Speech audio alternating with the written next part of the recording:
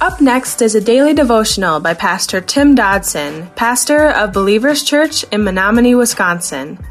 Subscribe to our podcast by visiting burningdogradio.com and clicking on subscribe. Thanks for listening to Burning Dog Radio. The Gospel of John, chapter 6. Verse 41 of our text says, "The Jews therefore murmured concerning him, because he said, I am the bread which came down from heaven. And they said, Isn't this Jesus, the son of Joseph, whose father and mother we know? How then does he say, I have come down out of heaven?" From that day until now, this has been the response of men toward the teaching of Christ.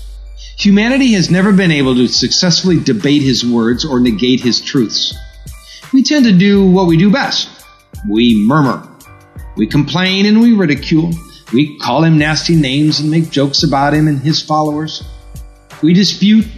We gossip. We complain. And yet his words remain. His teachings still stand. In fact, his true church still thrives.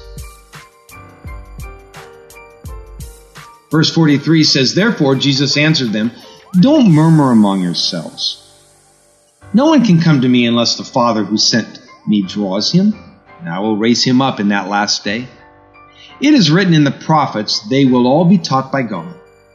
Therefore everyone who hears from the Father and has learned comes to me. Not that anyone has seen the Father except he who is from God. He has seen the Father." The text tells us that the people murmured. It has been said that light rejected is light denied. Certainly many folks in their religious institutions will summarily reject certain scriptural truths on the grounds that we now live in a new emerging age of relationship with our God. A new covenant, a new understanding of God's will and testimony, a new day dawning in which God is now hip to our present social system and its tolerant morality. Such a belief system and the churches that they build, they are without foundation, without any basis at all except their will and desire to make it so. It is therefore just a made-up faith, a false church, a false doctrine. Much of the broader church today seeks to entertain, to affirm, and to pacify. Not, as 2 Timothy 4:2 says, reprove, rebuke, exhort with all patience and suffering. End quote. A new generation of seeking youth are so biblically illiterate that they do not realize that such a populist belief system is not only contrary to the historical church, but actually the biblical church also. Thus, lured in by a hip and shiny exterior and a comfortable delivery system, they surrender truth in exchange for a camaraderie of social position. A majority rule religion made up of a great praise bands and slick packaging. Now these churches, they'll brag about all sorts of qualities and amenities, but rarely in all of that is there bragging the presence of Jesus as being part of them and one of them. The people wanted to reject Jesus, but still have all the blessings and the benefits of the gospel. Yet there is no gospel without Jesus.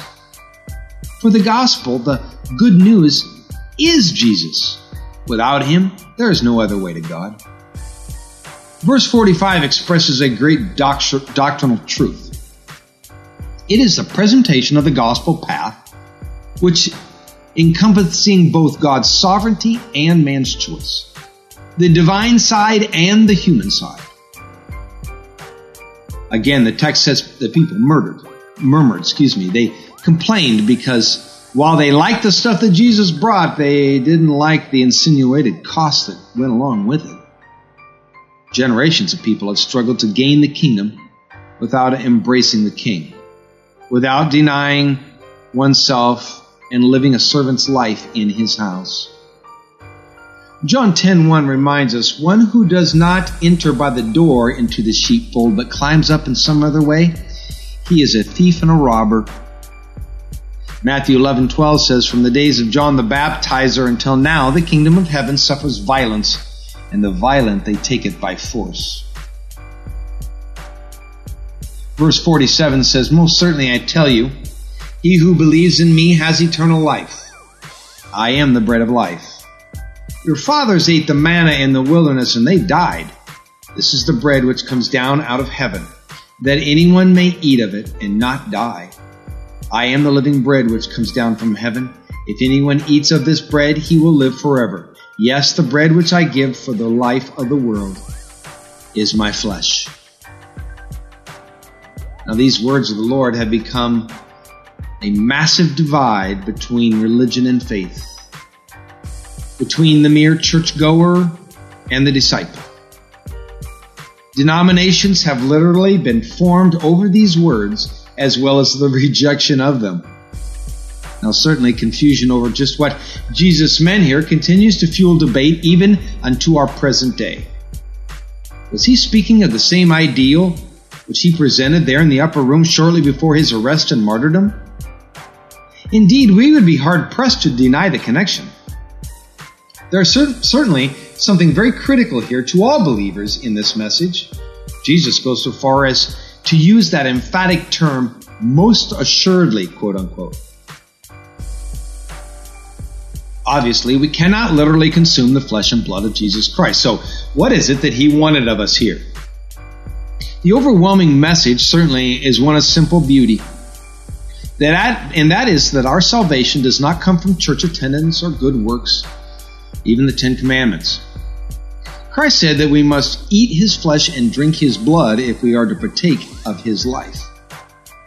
Therefore, the connection between Christ and us must be of the closest possible kind. So close that the partaking of the food we eat is an apt figure to express it.